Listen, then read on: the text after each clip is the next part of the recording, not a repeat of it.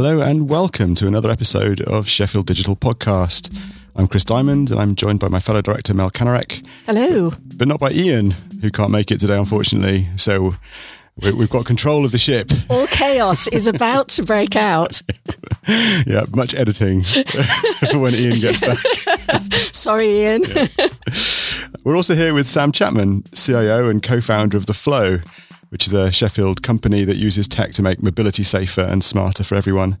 Sam's also the chair of the Economy.Chef group, which regularly brings local stakeholders together to collaborate on improving Sheffield's digital economy. We'll be talking to Sam shortly before going on to cover the latest happenings in the city's digital sector. But first, big thanks to... Do you want to say it, Mel? No, you're on a roll. I should just let you go with it. I was, yeah, until you looked at me. Sorry. It's the power of my look. That's right. Big thanks to Rebel Base Media, whose studio we're in once more. They're a dedicated podcast studio here at Sheffield Technology Parks, and they offer their studio to anybody who wants to use it for a fee, as well as loads of advice and promotion. And they're brilliant, and they do a great job. So, hello, Sam. Welcome to the podcast. Hello. Good to be here. So just to start us off, can you tell us a little bit about your background and about The Flow, what you do there? Of course. So we founded The Flow in 2012, so it's been going for some time now. Before that, I've been in Sheffield for quite some time, been involved in quite a lot of the tech scene that's going on, be it via the universities, via computer games companies, founded another company before this. But the Flow's been going for quite some time, and The Flow specialises in looking at things that move using data, analytics, understanding what that means for risk. For risk, as in insurance risk? Yeah, primarily insurance risk, to understand. It helps insurers, helps automotive companies, breakdown companies even education of drivers, but understanding in really fine-grained detail how objects that are moving around impair a risk that generally needs underwriting. Okay. So how did the company come about? What was your role at the university, and did this come out of a specific project or an idea, or what happened? So a long time ago, I was in the university. I was involved in one of the research groups there. I was running a lot of European projects, involved in a lot of starting spin-out activities. Mm-hmm. And there was a time when there was a company that was being founded off a patent that I got involved in. And over time, that took over more and more of my time, and the university less and less of my time. But I was still remained connected in connection with the university, and I still do to this day. And working with them meant that throughout the years, I was still involved in the odd university meetings. I was still involved in a lot of things that were going on there. So despite being in this other company, I was meeting people that were coming over to visit the university that had interest in the areas where I had skills in. Okay. So I met through, and in connection to the university, my co-founder. And the first time I met him, it was an interesting conversation, but didn't really go anywhere. It was only later on when he came back and started saying, well, actually, he'd made a few changes. He'd left the company he was in. He was looking for a different idea. I had a clear idea of how that could be implemented in a way that wasn't anywhere else. And it opened a potential for a market opportunity. And at that point, I felt I had to do this. So it was a case of stepping out from what I was already doing, which a lot of people thought was a bit mad. I was already CEO of a company at that point. It was growing, and it was growing. It was doing its own thing, but it was only ever going to grow so far. It was in a market that was mostly dealing with aerospace at the time. Mm-hmm. And in that, we couldn't really tell people what we did. So finding customers wasn't particularly easy. It wasn't particularly easy to scale once you'd got that one customer. So although we were doing interesting things, it wasn't really challenging me anymore. And I wanted to do something different. And this created an opportunity for me to explore something quite different. And I saw it as a big enough challenge and interesting enough that I just couldn't say no, really. Right. So when was this? That was in the beginning of 2012, late 2011. And around those years, it was in connection to an exploration looking for how to gather data related to insurance. And it was very much in the early days because there was no Internet of Things. There was no people talking about that in line with various policies and so on. But there were car alarms that gathered location. There were some devices, Chinese made, manufactured and fitted, very expensive, into very expensive vehicles tracking them. But there wasn't really a mass market for this. It wasn't across all policies because it was too expensive for the equipment, too expensive to gather the data. And it was generally really inefficient. And I could just see how that could be addressed and made better. And that's where the idea came from originally.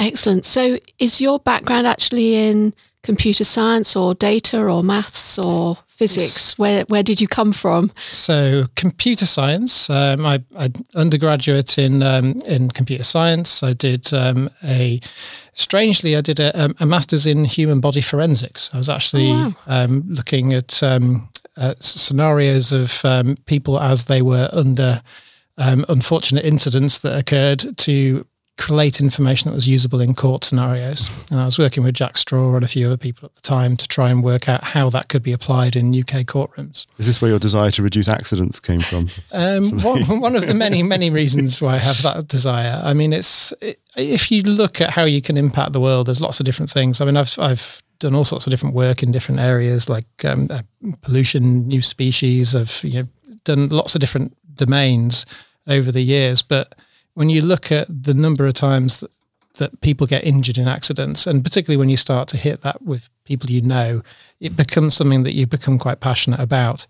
And if you think about the number, it's 1.6 million every year. It's 22 times the number of people that die in any warfare.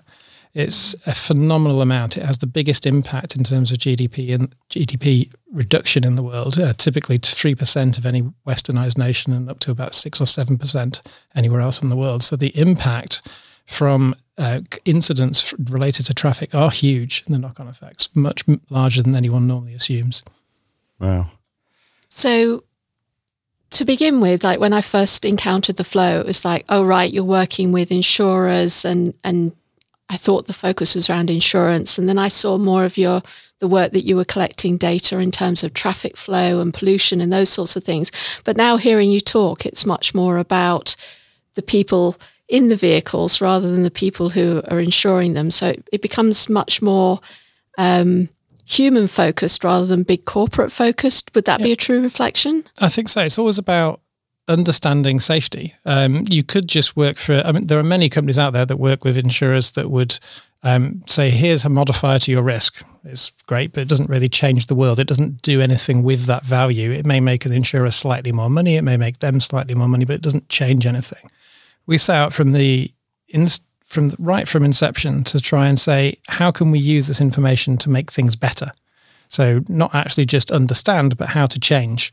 And that's the important difference, I think. So that's led us to embrace a whole new range of different approaches. So we've got psychologists working on how you change behavior, how you nudge people in different ways. We've got call centers that call people up that actually try to alter people's behavior when we identify them as very, very, very high risk in order to actually try and make people safer on the roads. And it has a huge impact and saves quite a lot of lives. So it's not just about insurance. It does have a benefit in doing that because the insurer ends up having less claims. But for me, personally, it's about actually making an impact in the world. Right. So this isn't just about the data in the aggregate.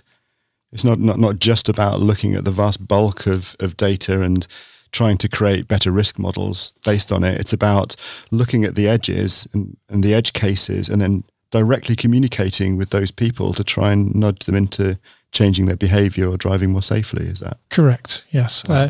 So you can do that individually on an individual basis. I mean, historically, people have given driver training as a basis of you get the entire pool of drivers, you put them all in the same training. It's a bit of a sheep dip approach that therefore at the end of it, everyone comes out and then they go, okay, maybe I should drive a bit better for a day or so. And then they all revert to behavior and no one really changes.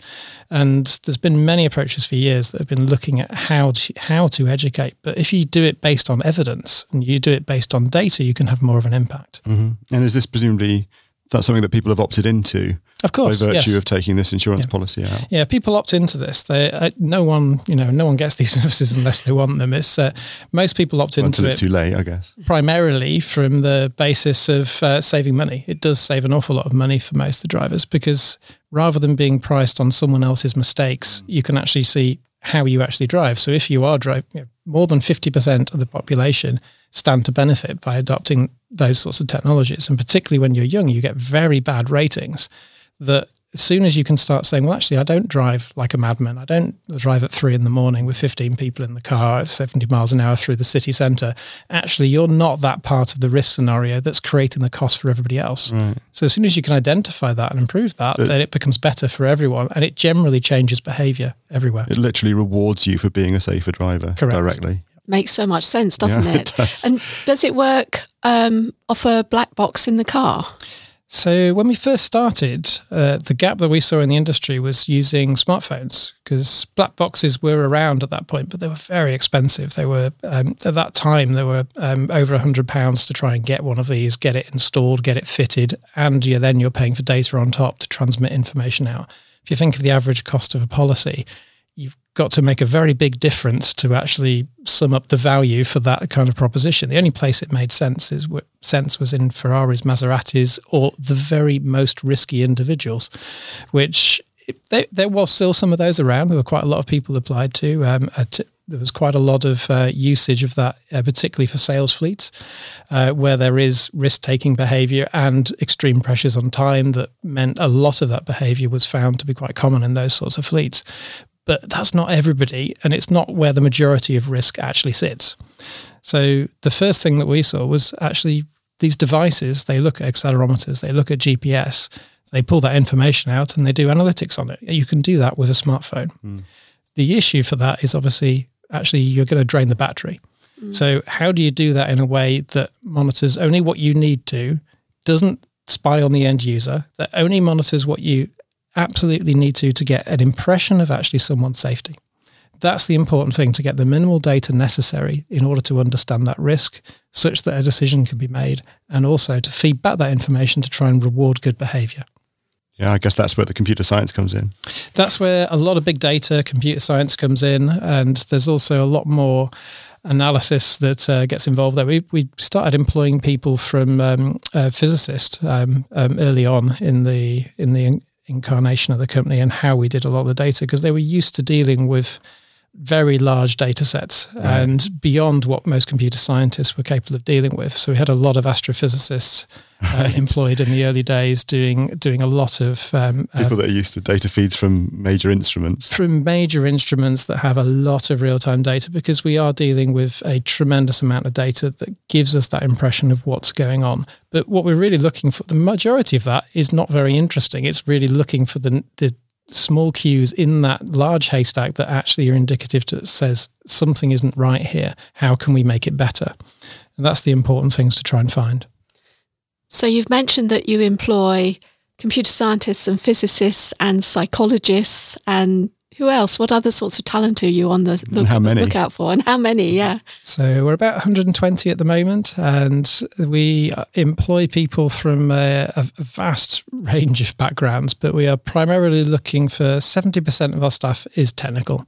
They focus on solving problems that are software in nature or data in nature. So we have a lot of data scientists, we have a lot of mobile and platform people, we have a lot of IT kind of operations, they're fairly standard kind of backgrounds, but we do like people that have had experience with large data in that, and to try and actually get a familiarity for what we do. The other 30% of that are actually quite ranging from psychologists to client admin, various other roles that are actually looking at those industries. Also automotive and insurance professionals.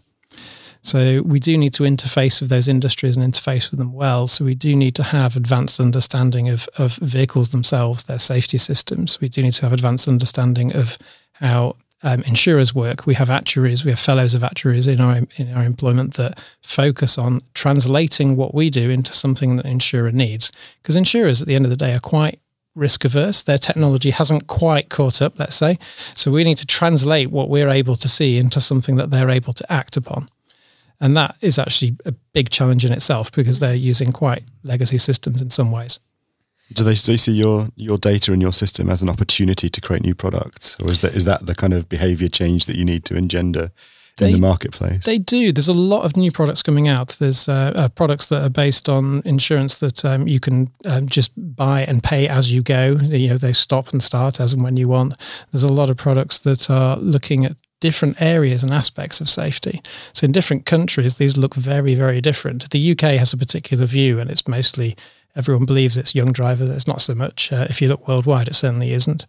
The basis of why and how you look at and monitor and understand movement is very different from country to country. In South Africa, it's primarily about personal safety and making sure that your car hasn't been carjacked, or looking for summoning help when you need it. In South America, it's primarily about freight theft. So there's very different reasons that people need these types of technologies, but the prime basis of it is, can you understand how and what's going on? And the prior technology before we got involved in this was really quite fundamentally basic. You could say where something was in case it got stolen so you could find it. It wasn't really much more advanced than that. Some of the analytics would say, well, actually, you've done this many miles, therefore you must be a bigger risk. But actually, the more miles you do, the safer you become because of the experience. So actually, that wasn't really very predictive. There's still a lot of competitors in the market now that still rate people on the basis of harsh accelerations. So the more harsh accelerations you do, obviously the more worse driver you are. That's clearly not true. If you're driving in a city, you have to accelerate hard. If you're trying to turn across traffic, actually the context is that you need to move in that way. Mm-hmm. The important thing is to understand why that behavior is there and what are the things that look unusual. And those aspects of unusual, everyone does them all the time. There's no problem with doing them. It's just the frequency and the locations in which you do them. And that's when it becomes inherently and potentially unsafe. And if you can identify that, you can then try and urge people in the right direction. It's not about punishing someone with a stick. It's actually offering rewards for good behavior. It's actually giving them an incentive to try and actually realize that they have the power themselves to lower their own policy cost and get rewards through the basis and save people's lives whilst they do it. And if you can do that, you can change the world. Fantastic. So you mentioned, working with the insurance industry and working with the automotive industry. How easy or difficult was it to get them to understand what you were going to do and the sorts of benefits you were going to bring to them? It was very hard, particularly at first, because we started in stealth. So no one knew who we were. We had 3 customers before we had a website, and those were big international customers in different countries. So in terms of... That helps.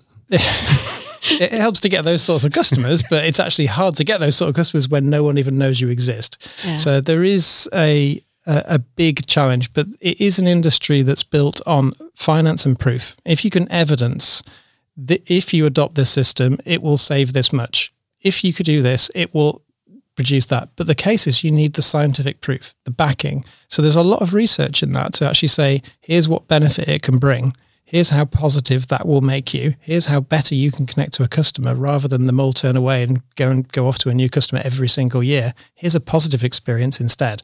Mm-hmm. So if you can transform that, actually, they're quite easy to buy in once they can see that. The problem is you need to evidence it and you need to get to them to evidence that. That is the real challenge. And that did take some time, particularly in the early days. Later on, that became much easier because we got renowned for what we did. So it was very easy to walk in fairly high level into most insurance firms or automotive firms to have those types of conversations. But it does still take 18 months or 12 months to try and get a prospect to turn into a client, and then another 18 months to actually get them to roll out and scale. These are not fast-moving industries in terms of innovation. There are exceptions to that, and we do get involved in a lot of those. But in general, we do have a constant challenge to try and make the industry move as fast as we want it to. And I know that you're global now, you're operating all over the world, and you've been on trips to India and places like that. How helpful have central government departments been in allowing you to do that sort of global expansion? I think it was very helpful, and it's been very powerful for us, particularly for international sales. Once we got our first customer in the UK, we needed to expand internationally. If we got another customer in the UK, the first one would get annoyed. So our prime tactic and strategy at that point was we need to go to the next country and try that again.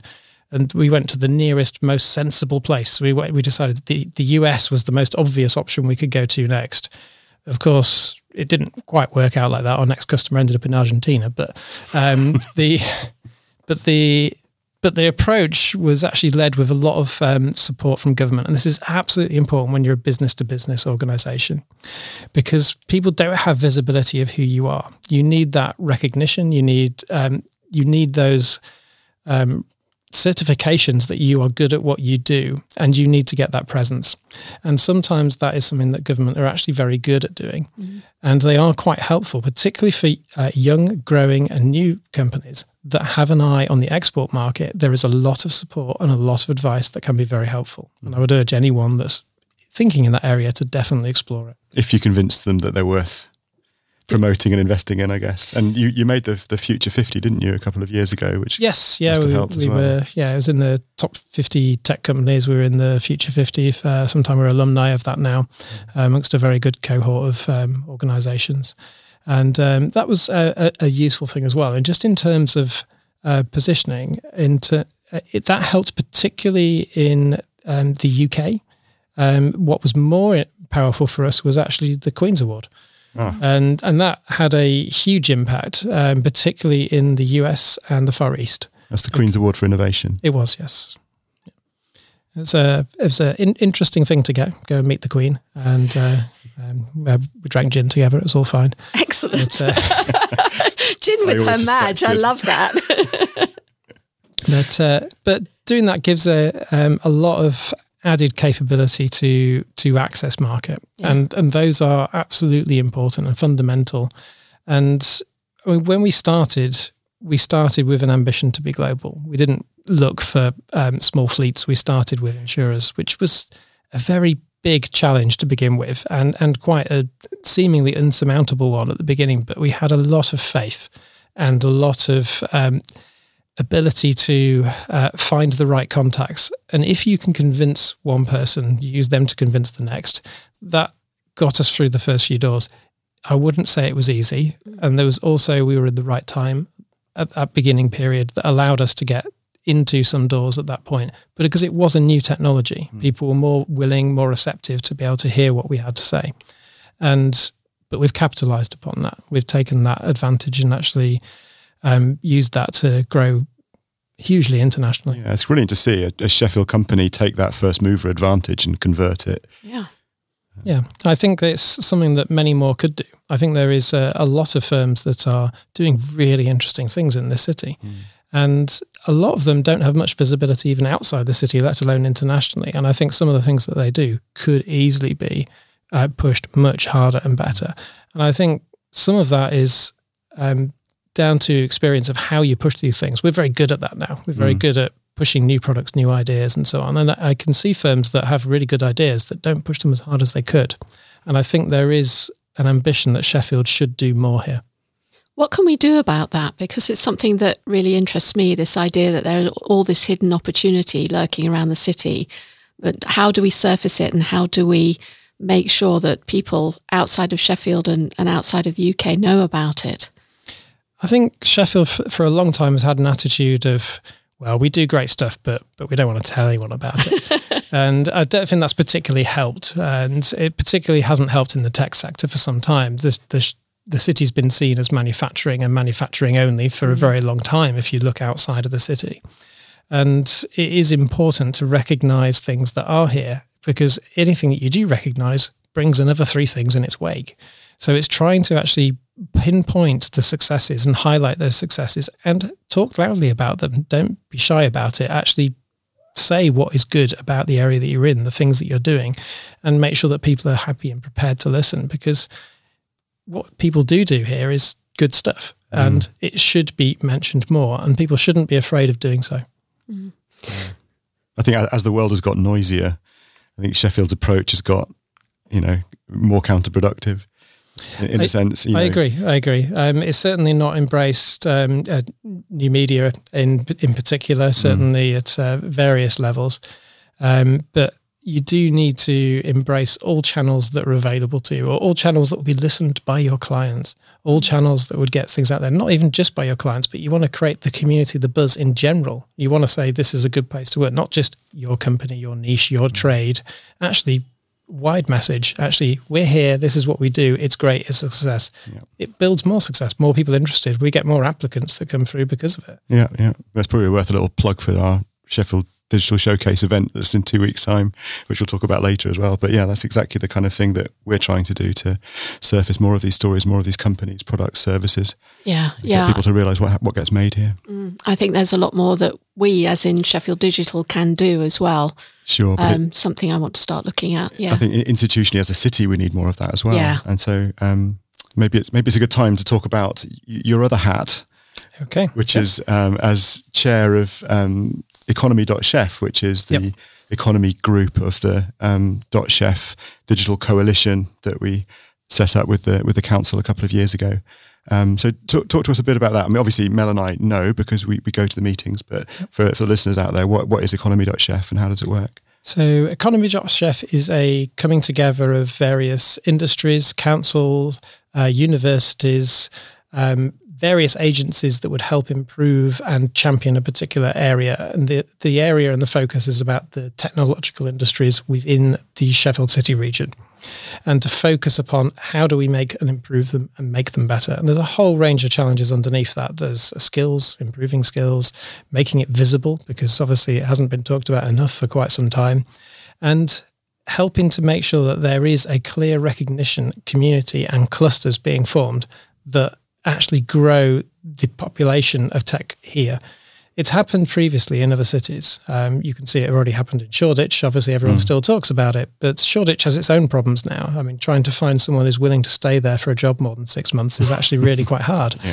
So there are challenges in different places, but Sheffield is now able to take a lot of the lessons from other places and apply them very quickly. And there's a lot of growth, a lot of things happening, and a lot of visibility that is starting to appear around the city. Yeah. So who's involved in Economy.Chef, or if people are interested, how might they get involved? So the aim of Economy.Chef is to bring together those that can help make a bigger change to try and drive that general digital sector in general. So it tends to have the larger organisations, the ones that have a voice that might get recognised outside of the city, or able to provide skills within the city that makes a long-term difference. So in terms of getting involved, it's welcome and open to any organisation that is able to try and help that agenda, to try and push that. It's in everyone's interest that we do this. It's not just a self-centered thing that one organisation thinks, oh, that will help me. It's actually, it makes the place better for everybody. And this is the important message. It's really, really vital that all firms that are capable of doing this engage, because if you do, it improves your own lot. It doesn't. You don't want to be in isolation, your own little world. Actually, it's about building clusters, strength, a community, people that talk to each other about how they solve problems. That's where productivity has risen. Mm. And what sort of things would you hope that members of the group would do other than just show up for meetings and talk a lot? So there's quite a lot of plans in place to try and put initiatives together to help improve skills, for example. So there are funding bids that get involved in between various partners. There's a lot of showcasing and signposting to various activities and making sure they're more visibly seen. There's also a particular initiative at the moment to try and make more visible the whole activity of the tech sector within the region. And the more that we can do this, the more inward investment we'll get, the more people will come here to work, the better it is for the firms that are in the region, and also a general improvement of the infrastructure that's available for the tech community in the city. Yeah, that aspect of it is kind of predicated on Sheffield's digital tech identity, if you like, isn't it? And the kind of the subsectors that are emerging. We've talked about this on this podcast before a few times, but it'd be interesting to hear from your perspective, Sam, about the conversations you've been having with government and with others about what those subsectors are and how they come together. having a lot of conversations with a whole variety of different organisations, government, central and local, head of digital, Department for International Trade and so on, about the visibility of what Sheffield has. And primarily, people tend to see Sheffield as, it's advanced manufacturing, they must have some industrial tech. But there's not much shouting about what's the core strengths of the tech sector within this city. And there is a lot of other things here that are very, very strong. And in fact, some of them more strong in many ways in the tech sector than the industrial area entirely. So in terms of the high value job growth, if you start looking across the sectors that are within the tech community, there are a number of key areas there. Ed Tech has been here for quite some time, and there is a huge strength in the number of firms that are here. I won't name them all, so I don't want to name one because I'll upset the ones that I don't name. But there's a whole host of firms that fit underneath the education area. I mean, there's a Department for Education here. There's a whole load of other activities. Okay, maybe give one little stat, which is not corroborated, but which I heard the other week, which is that I think 60% of all teaching resources in the country are managed here in Sheffield by 3 companies. That's a nice stat. Yeah. Good one. I have to actually go and research it and check it out. Really. But I'm told that it's about 60% of the market. Needs verifying. And I think also it's about driving the future of those industries, because that's happening here more than it is in other places. So inside that education area, there's a lot of people looking at how to use virtual reality, how to use new ways of educating and building that into the classrooms. And that's not just the big firms, that's the small ones as well. But they're having a real impact on what that future is. And that's being driven from here. And it's certainly a centre of excellence that's recognised very wide, but not advertised well. Mm-hmm. And not associated with Sheffield particularly. Exactly. And this is the point. There are a number of sectors that we really do need to push Sheffield more for, because ed tech is one of those. And of course, that has enough of a recognition around its area that could easily take the title for England, really. There really is little of a contender for that crown. So why not say Sheffield is the centre of EdTech? There's many other sectors, of course, but the prime ones are the ones that are driving the economic growth and the visibility at this moment. There'll be more to come later on, but at the moment, the prime ones are EdTech, Creative Tech, and Mobility Tech. These are the areas that we've come up with in lots and lots of conversation, and I can explain each of those in a minute, because they're some of them are hard to grasp exactly what's in each sector. What does that mean? But these are subsectors that are also evidenced by data from the DIT as well, aren't they? Yes, it is. It's evidenced by data from DIT. It's evidenced from the firms that are of high growth, those that are actually creating income, profit, in particular export business that is coming in. Employment. International recognition, awards and employment. And if you start looking down that basis, there are some core centres, and those core centres in the tech industry around EdTech, which is obviously anything to do with education and technology. Creative Tech, which doesn't just think about, it's not just creating websites, that's actually the full range, right through from video games to editing, through to film, through to any creative or immersive experience that's focused on technology is a core strength here. And it fits closely with what goes on with the likes of DocFest and the film and media activities of the city. So I guess it's technology that's used by the creative and cultural industries. Correct, yes. And there is a good, strong strength of that here. The other one is mobility tech. And this one is anywhere where digital is touching something that moves. And that's not just to say it's about things that move around like our business. I mean, that's robotics. That's also health tech. That's looking at the monitoring of things as they move around. That includes rail. It includes all sorts of different areas. And there's a lot of key companies here that have a large presence in those areas and a growing presence that creates a cluster of strength and expertise. It's really exciting, isn't it? And then I guess added to which there's also the digital manufacturing area. So this area that most people would associate Sheffield with around advanced manufacturing, which a lot of activity is essentially underwritten by computing and data, and increasingly so. Absolutely. It goes without saying that Sheffield, of course, should have an expertise here. We have the manufacturing background. We need that to embrace digital, and digital is here. So we may as well make the best we can of that and use the resources that we have available.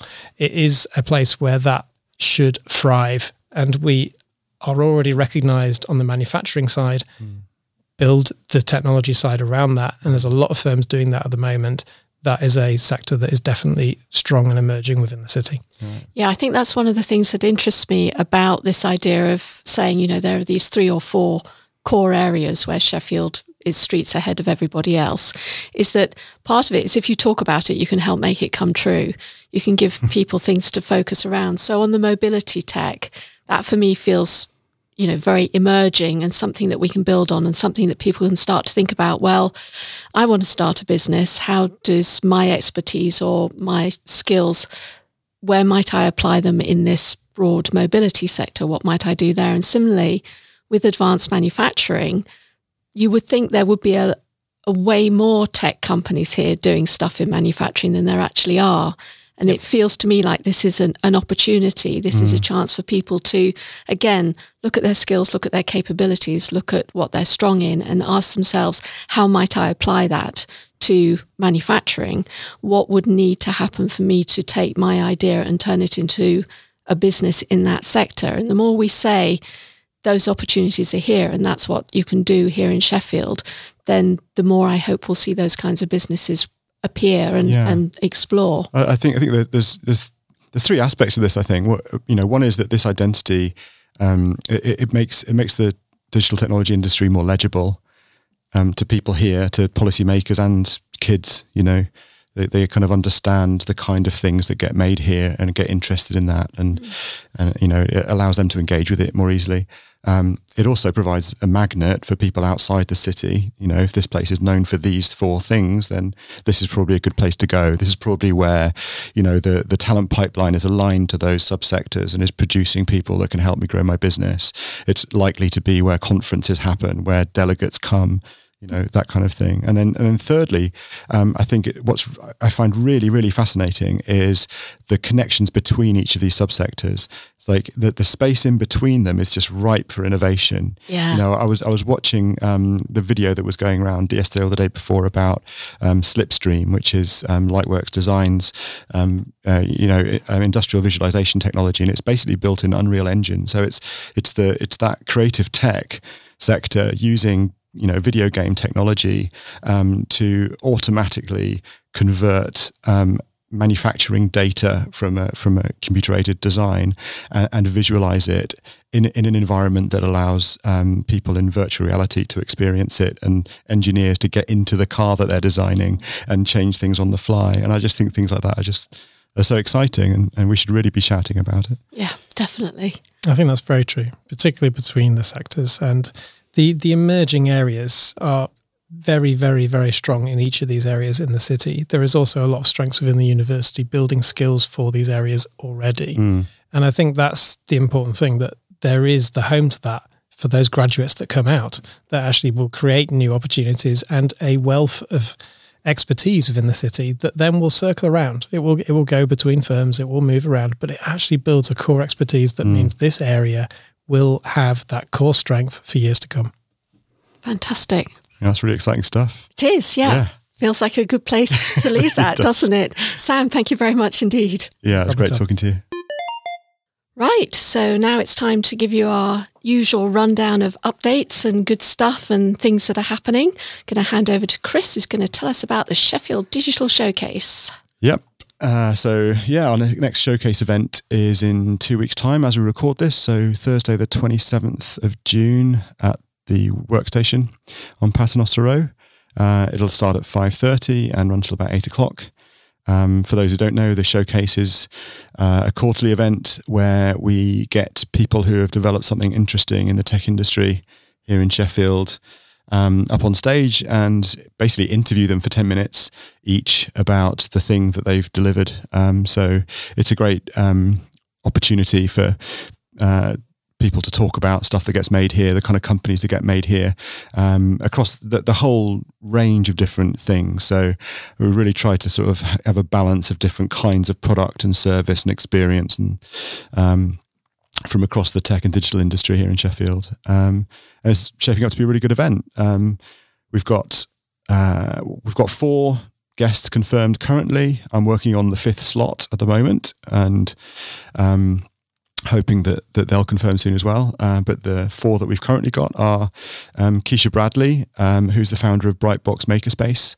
So Keisha's opened a makerspace for kids down in Castlegate. So I'm going to be talking to her about how she's made that happen. Also going to be talking to Jamie Hinton and Andy Gunn from Razor, who have been involved in creating Market of Mums, which is, I think it's the fastest growing e-commerce platform in the UK this year. Excellent. So it's basically a marketplace of mums. It's a trading platform and app for mums and dads to sell and exchange baby stuff.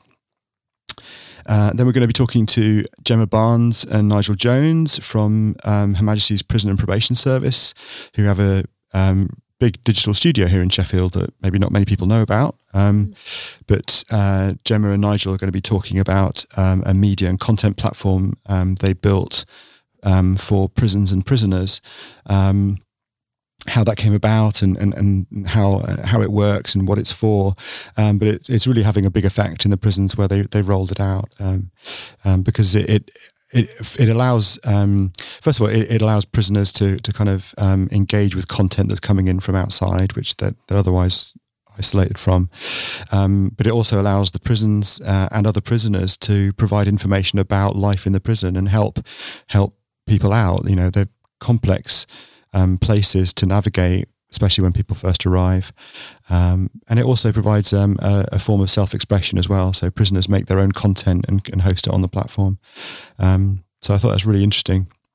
You know, a real different kind of thing that's made by a major government department right here.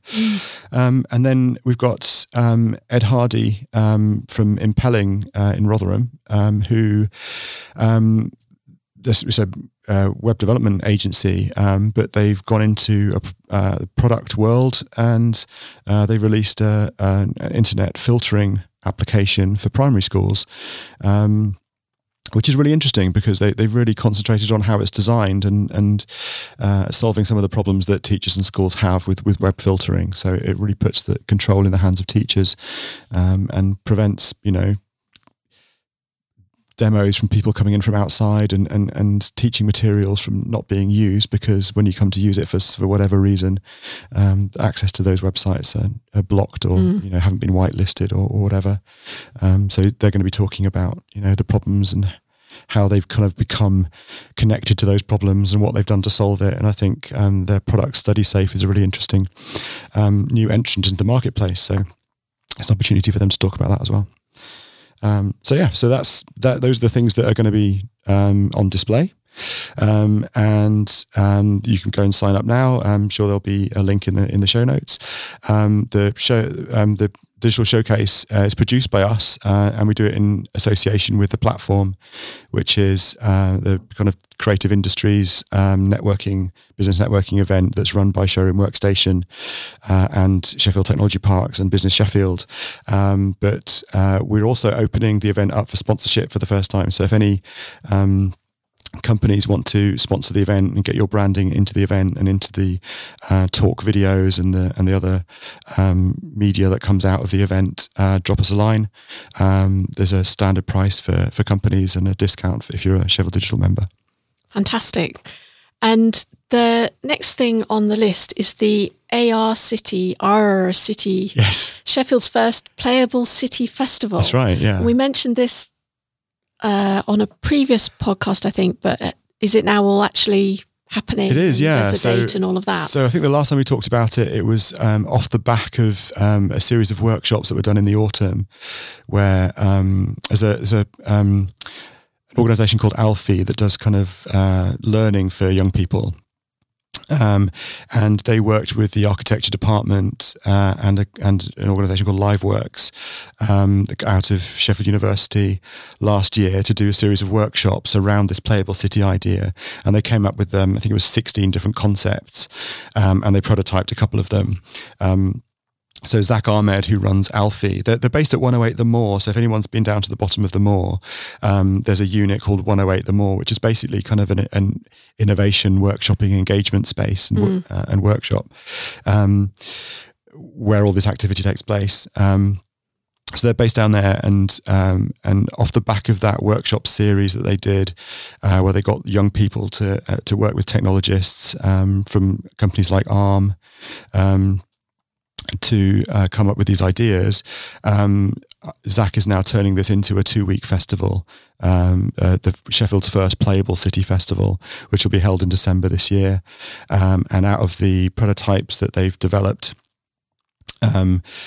I think they're choosing 5 that they're going to actually work up into proper projects that will go into the city and people can engage with, and they're really interesting. So it's this combination of young people learning about the city, learning about digital technology and how to use technology to create more engaging experiences that allow citizens to kind of discover things about the city that they maybe didn't know about before, or interact with their city in a different way. Yeah.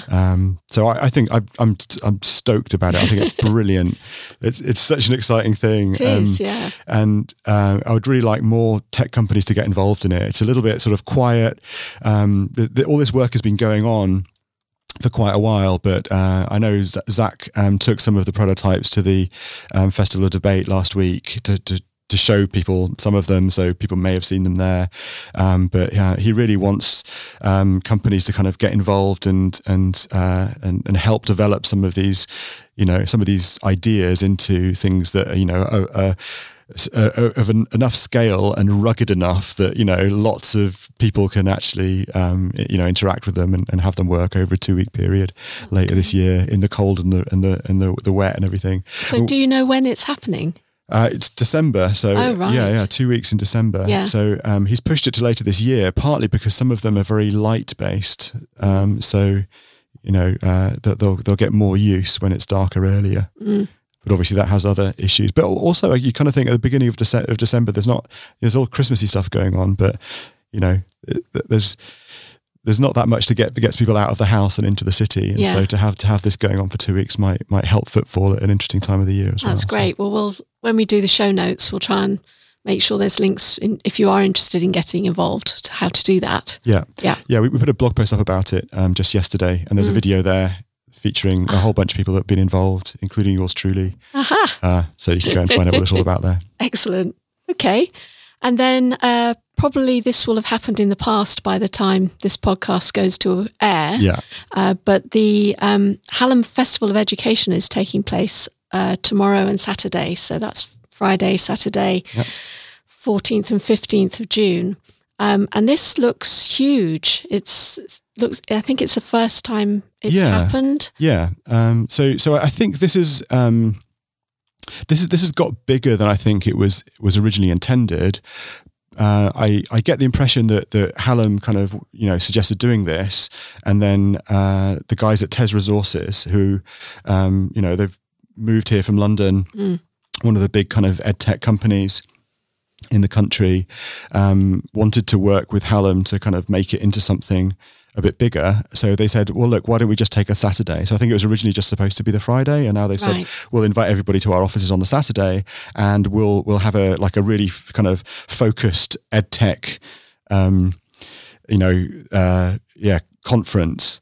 So there's the whole thing is about education, and the first day, I guess, is engages people involved in education. But day 2 at TES Resources is specifically about ed tech, and I think it's really exciting. They've got a really good lineup of speakers and panelists and things like that. So I had a look at the program earlier, and I thought, wow, that does look really, really interesting.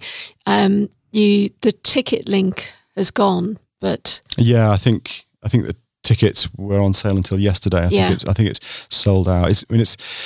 I guess it's kind of an industry thing in a way, but I think the majority of the ed tech industry in Sheffield is going to be there. So it's great to see these kind of subsectoral things. Excellent. Gain scale. So if you're listening to this and you were there, we'd love to know more about what went on. Maybe get you to do a guest blog post, or maybe even come and talk to us on the podcast and tell us more about it. So get in touch by info@sheffield.digital if you were there in the past, future past. We always get ourselves knocked all in a knot when we do this. Don't think about it too much. I'll try not to. Okay, so I wanted to give a little bit of a skills update, quick thing. Mm-hmm. First of all, to say, for those who don't know, Sheffield Hallam have launching an MSc software engineering apprenticeship. So that follows on from their undergraduate degree. So that takes it from level 5, 6 to level 7 apprenticeship. And I think as well, there's also an MSc in cyber security at the University of Sheffield now, but I don't think that's an apprenticeship. I think that's a straight MSc. Yeah. So it's good to know, see those things are happening. Yeah, it's remote as well, isn't it? The Hallam one. Oh, right. Yeah, the MSc apprenticeship. So you can carry on working where you are and earn yourself a master's degree remotely at the same time. And have it funded. Which is I think, extra bonus. 95% of all of the costs are covered by the apprenticeship levy. Yeah. So it works really well for employers as well as for apprentices. Yeah. So we'll make sure there's a link for more info. I think that's maybe something to point out. I think this kind of gets missed in this because when people hear apprentice, they think young people straight out of school, whereas these apprenticeships are really for existing staff. So it doesn't matter what age you are. If you're working somewhere, you can essentially, earn yourself a master's degree as an apprentice.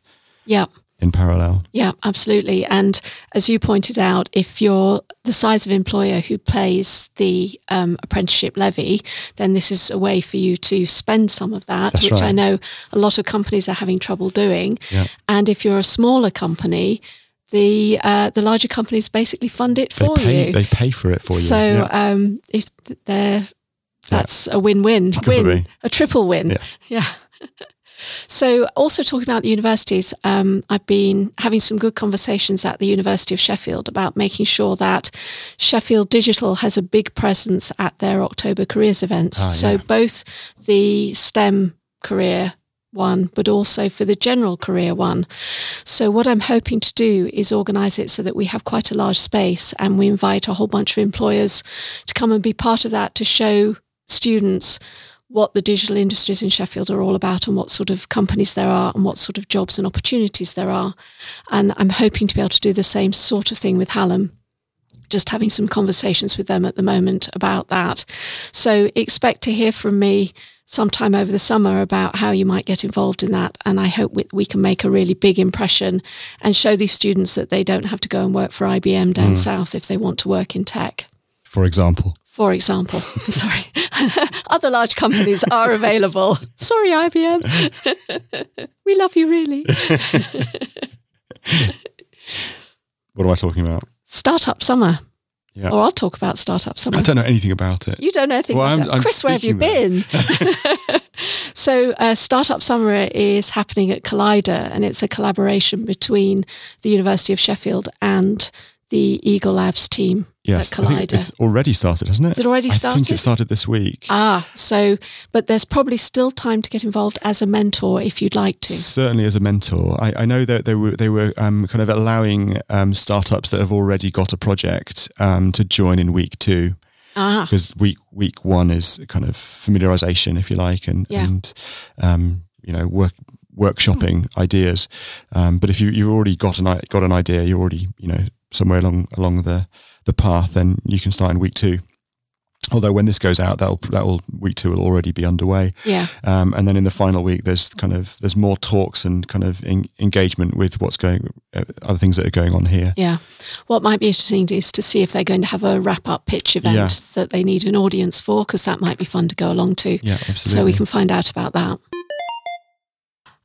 Eventy things. So remember we had that lovely festival?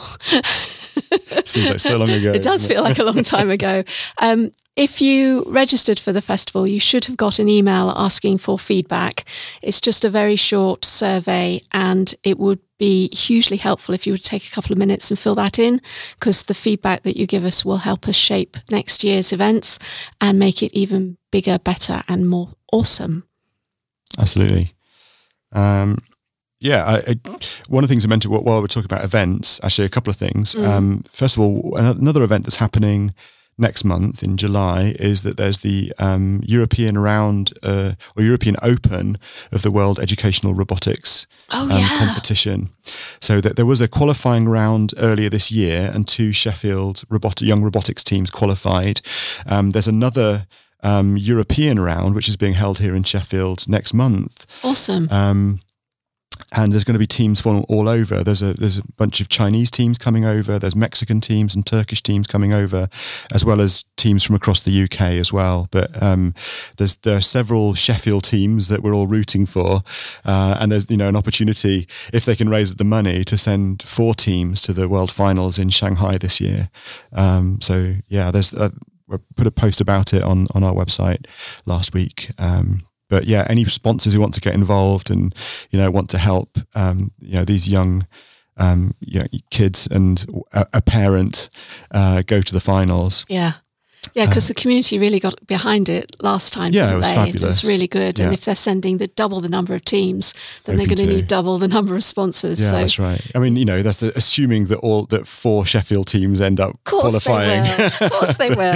Yeah, but it's really fantastic to see, and it's just great to see something that's so aspirational for young kids across the city.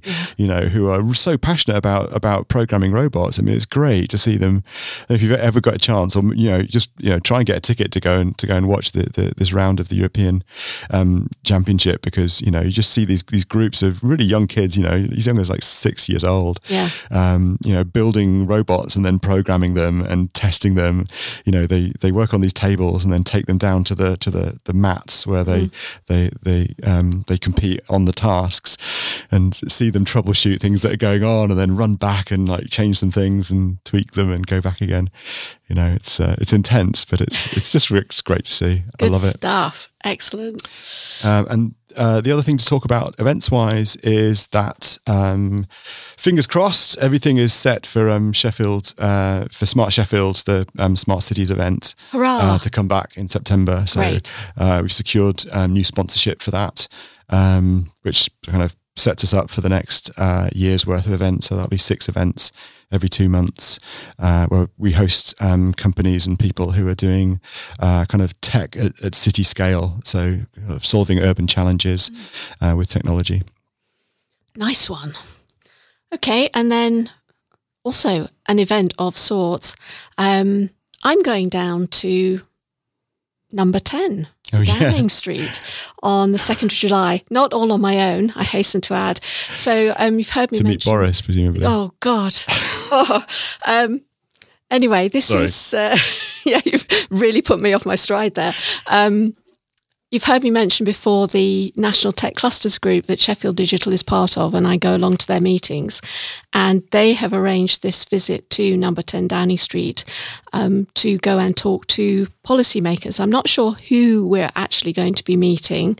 And the main topic of the event, of the meeting, is going to be around the sorts of business support that's available to tech companies. So we have been supporting some quick research that was done in all the different cluster cities, and we'll be discussing that. So I'm going to go. I'm not at all sure what to expect. I don't know whether we'll just get talked at or whether we'll get a chance to present or pitch or ask questions. But what I will say is, if there is something that you would like me to raise that's relevant to the tech sector in the Sheffield City region, and if I raise it, I won't promptly get escorted out by security, then do please drop me a line, because I would like to be able to talk about what companies in Sheffield want the central government policymakers to know about what it's like being a tech business in the north of England. And lastly, almost lastly, not quite lastly, good news time. Yeah, good news corner. Yay! We need some kind of special jingle. We do, or a bell, or a klaxon or something. Anyway, we'll work on that. So first of all, big congratulations to Barnsley firm HMA Digital, who recently won a DBA Design Effectiveness Work Award. I'm not talking very well today, I'm sorry. An an award for work that they've done with teenage mental health charity STEM4 to create something called the Calm Harm app. And this is an app to help teenagers resist or manage the urge to self-harm, which is hugely important and tragic thing, really. Amazing that they've been able to create an app that apparently has been extremely successful and has created a very high effectiveness rating. Yeah, it's had sort of 900,000 downloads. It's awesome. And as an efficacy rating of 92%, which means the vast majority of people have reported an improvement. Congratulations to them. That's brilliant news. Huge congratulations, definitely.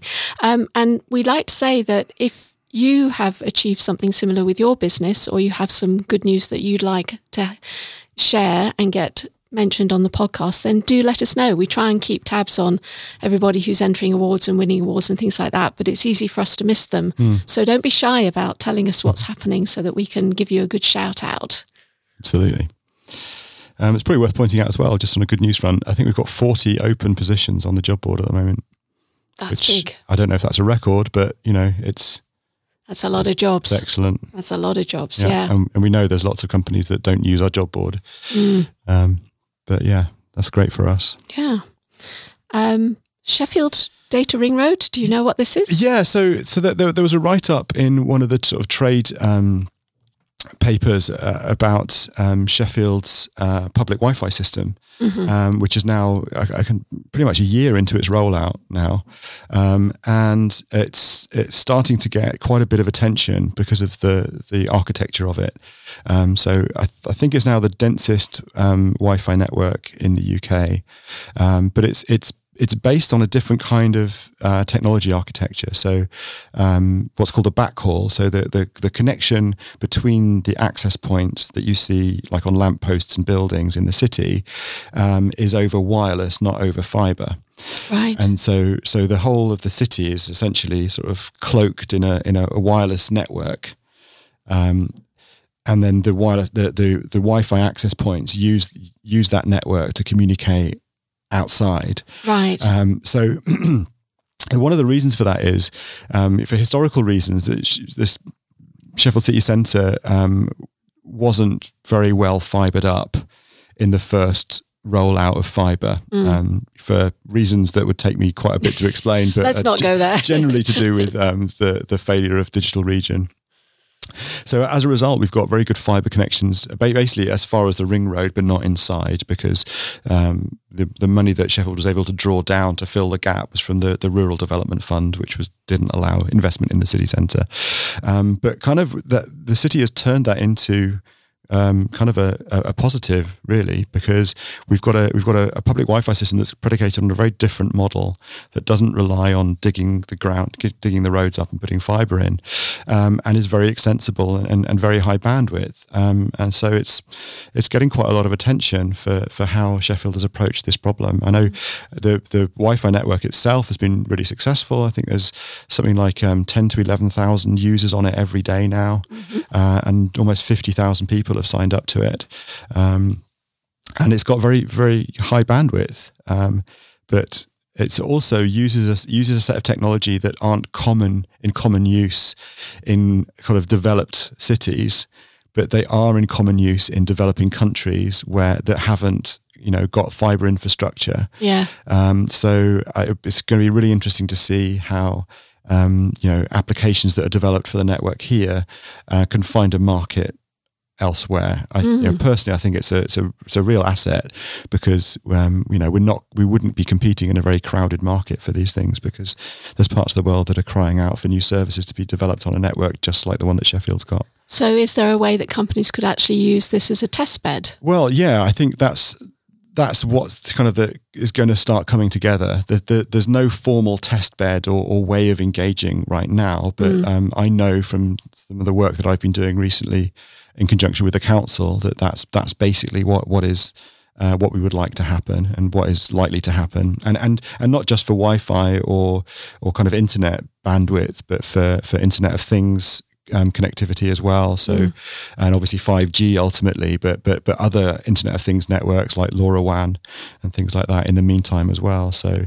There's a Sheffield connectivity strategy, which is kind of at draft stage, which the city will be publishing fairly soon, which will kind of lay out, all of how this network works and how these innovation resources are going to be made available for companies to come and develop things using it. So yeah, excellent. It's exciting. It is. That's really good. It's nice to be on the map for exciting, groundbreaking stuff like that. Yeah, I know. It's quite a turnaround from where we were a few years ago. So. Okay, so a quick rundown of upcoming events. 17th of June, Sheffield Tech Leadership Meetup. 20th of June, Sheffield ML, Zen and the Art of Artificial General Intelligence. Sounds good. 27th of June, Front End Sheffield.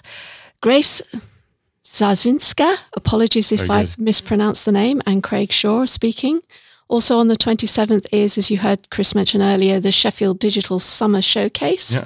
And if you happen to be in Leeds and can't get back down to Sheffield for either of those, you can come and support me at the Tech Nation roadshow instead. It'd be nice to see some friendly faces in the crowd. 2nd of July is .NET Chef. 3rd of July, Chef Test. 18th of July, Sheffield PHP.